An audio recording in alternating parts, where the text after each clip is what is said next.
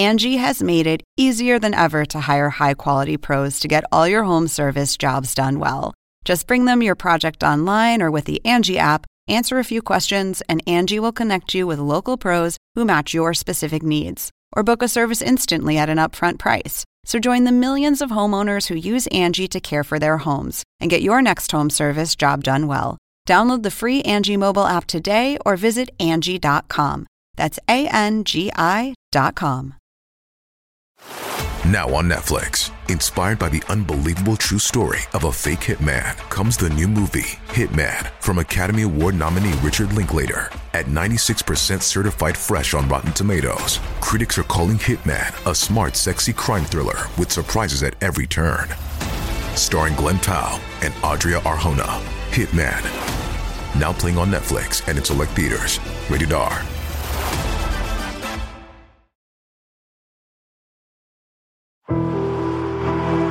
In Philadelphia, a woman's car was found abandoned on the side of a busy highway, still running.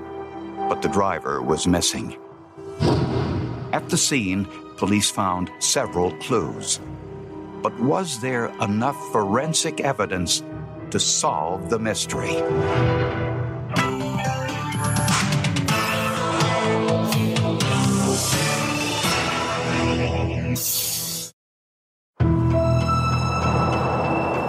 Route 476 is one of several highways that links Philadelphia to the suburbs. Hundreds of thousands of commuters travel that road every day. On June 20th, 1996, at 2 o'clock in the morning, an off-duty ambulance crew spotted an abandoned car along an exit ramp of 476. The engine was running, the lights were on, the radio was blaring, the driver's door was open, but no one was inside. There was a tire iron found in front of the car. I found some blood in front of the car. I found a stone with blood on it in front of the car. And on the guardrail, there appeared to be some blood splatter next to the car. We later had an interpretation done of the blood pattern in front of the car, and we learned that it appeared as though someone had been laying on the ground for a brief time in front of the car. The crime scene says that this person was violently attacked in a very fast mode, meaning that they were hit very quickly as far as the violence was concerned, and then they were extricated from that site very quickly. This person didn't stay around long.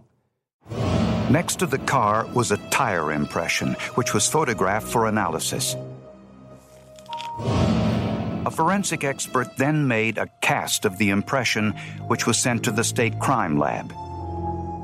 The automobile was registered to Gail Willard, but had been driven that night by her daughter, 22-year-old Amy Willard, a star soccer and lacrosse player at George Mason University in Virginia.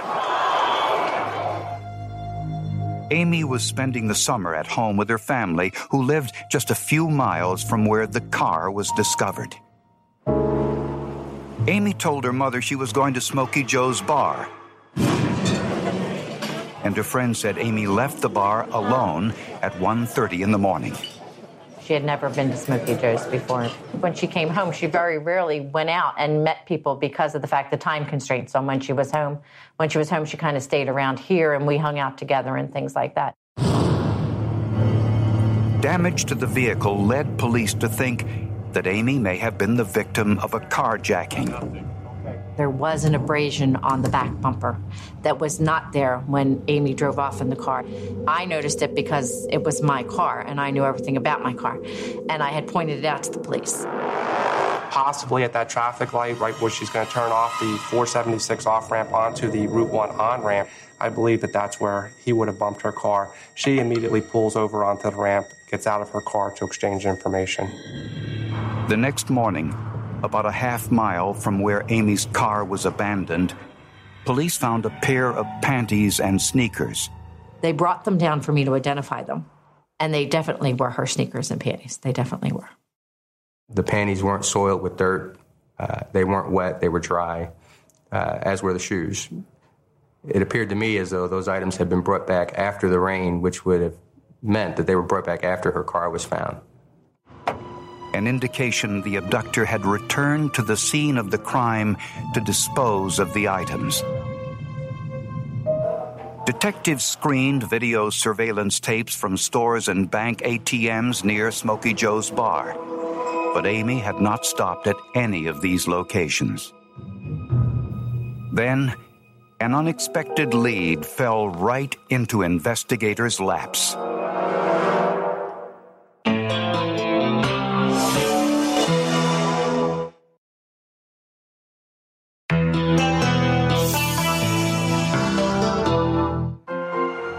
After Amy Willard disappeared, police appealed to the community, asking anyone with information to come forward.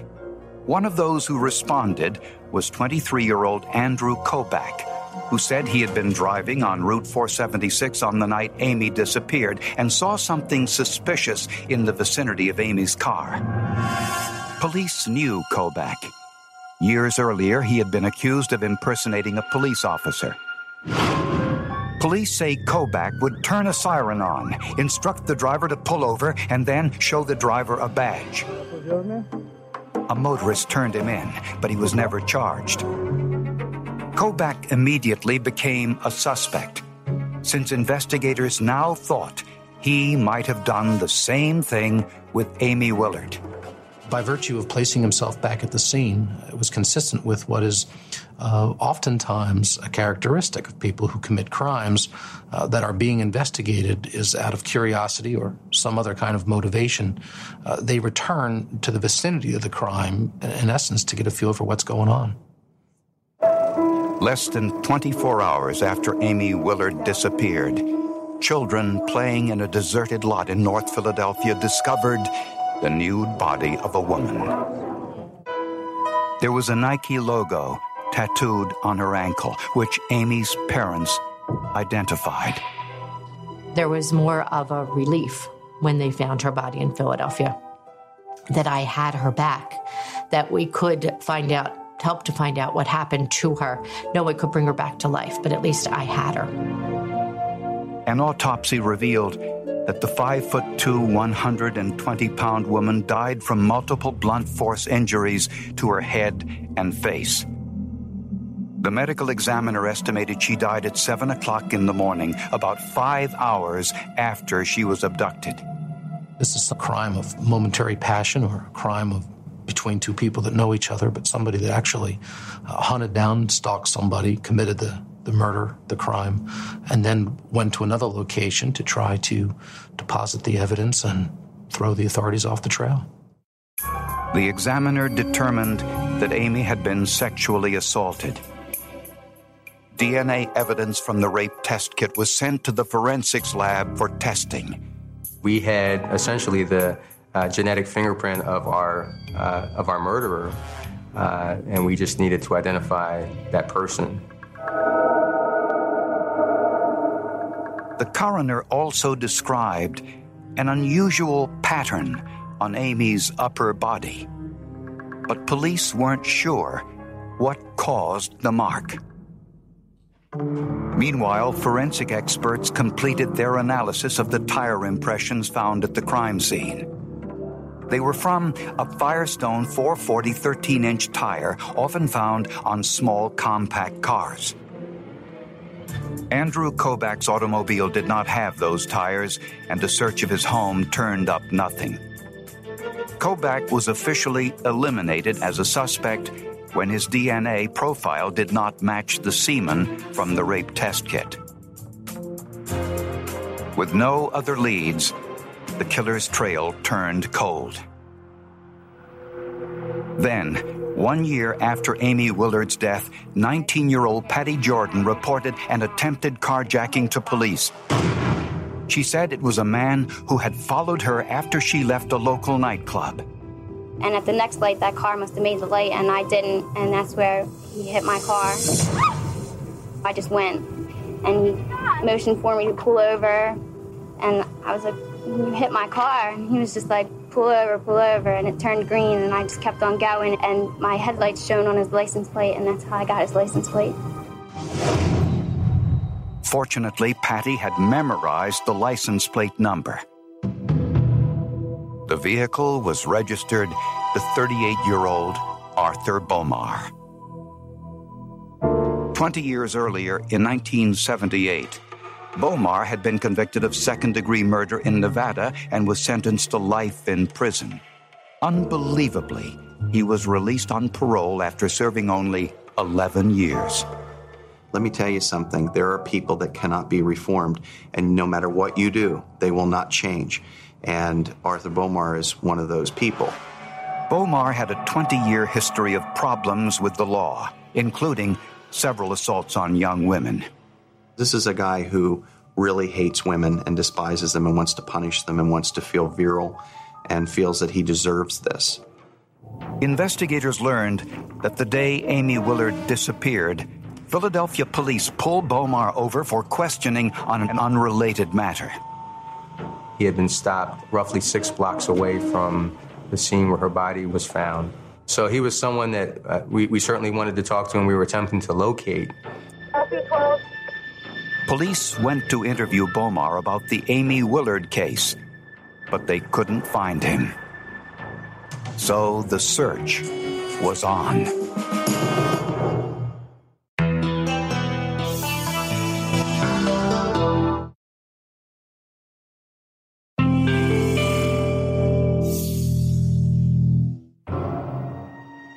A year after Amy Willard's murder, there had been another attempted carjacking in Philadelphia.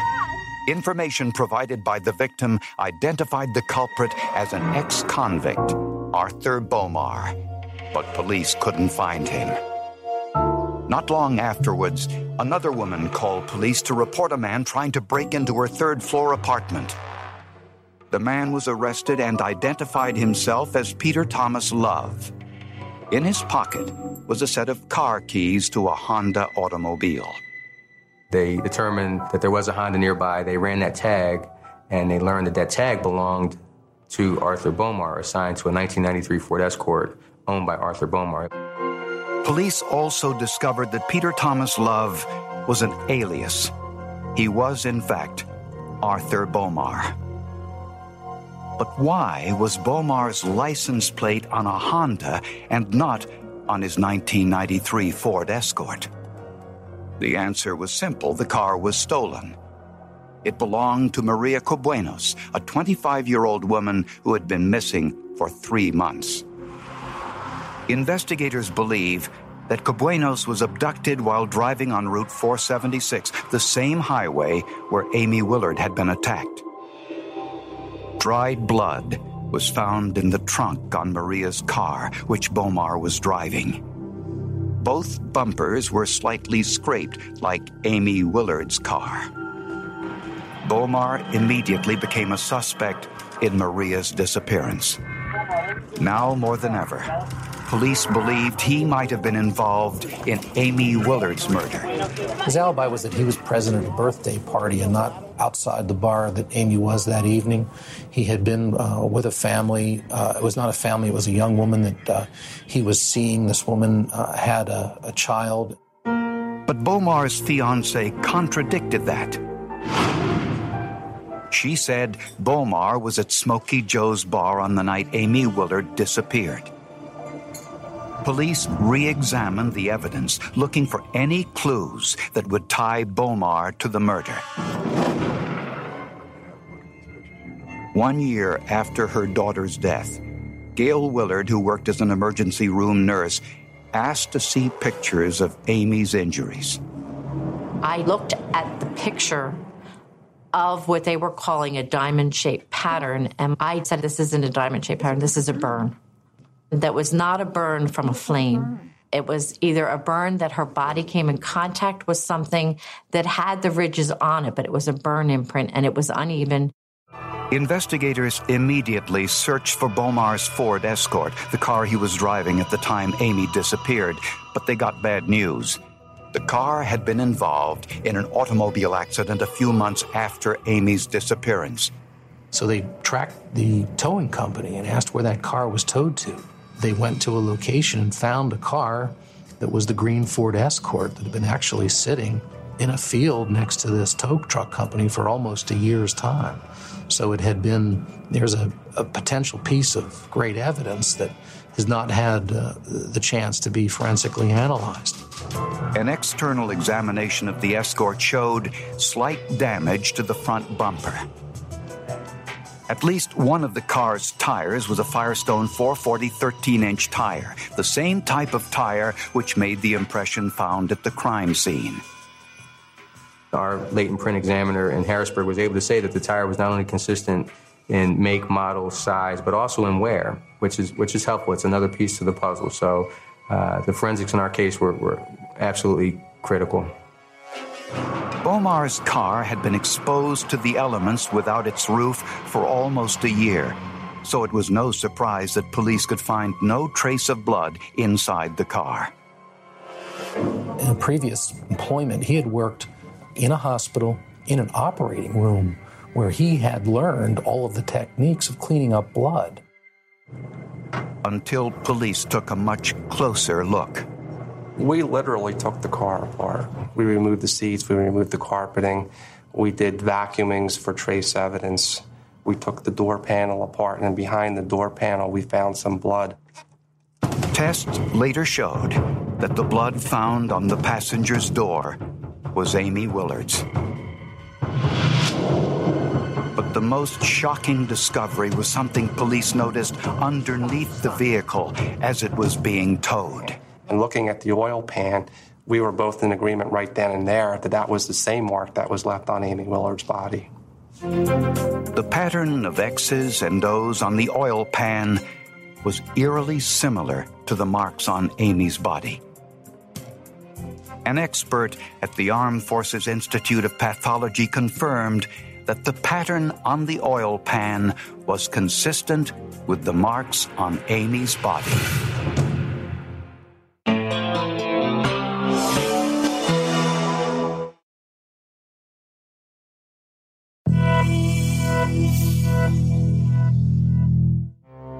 All rapists, and to a certain degree serial killers, pick their victims based on a fantasy.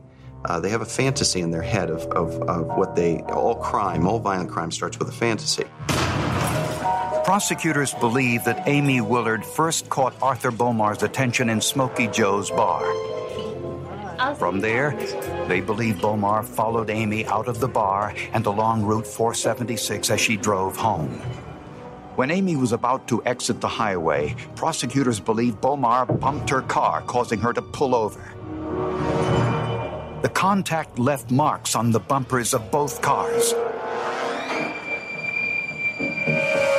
As she left her vehicle, Bomar struck her with the tire iron, causing the blood spatter on the guardrail, then dragged her to his car. Where he took Amy from there, no one knows. But the forensic evidence clearly shows that Bomar's Firestone tire left the tire impression at the crime scene,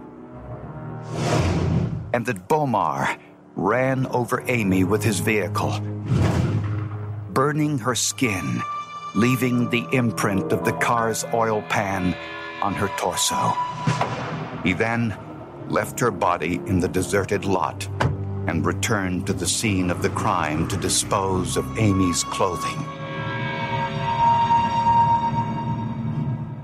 Ironically, Bomar himself provided the most damning piece of evidence. The semen from Amy's rape test kit matched Arthur Bomar's DNA profile.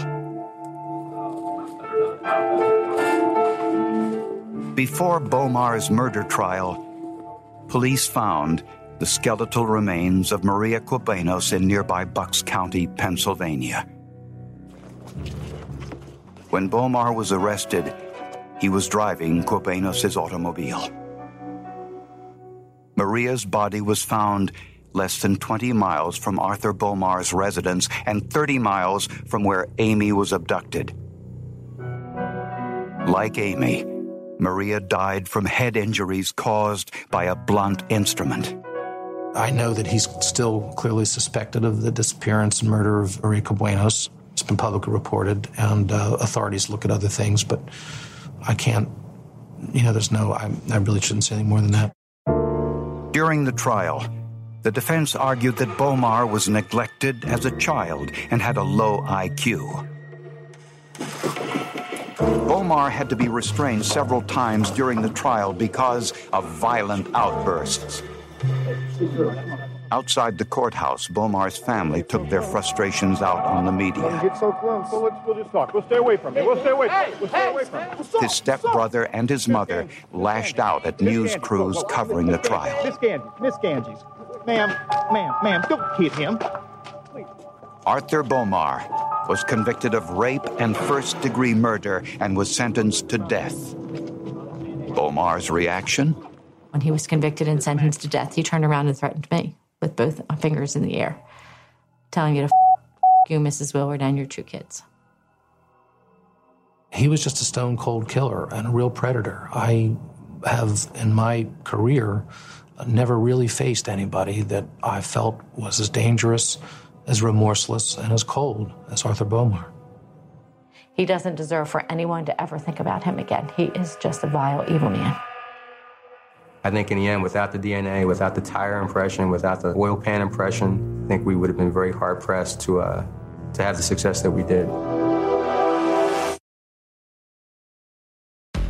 Hi, I'm Ben Mankiewicz. On this season of The Plot Thickens, we're exploring the world of renegade movie director John Ford.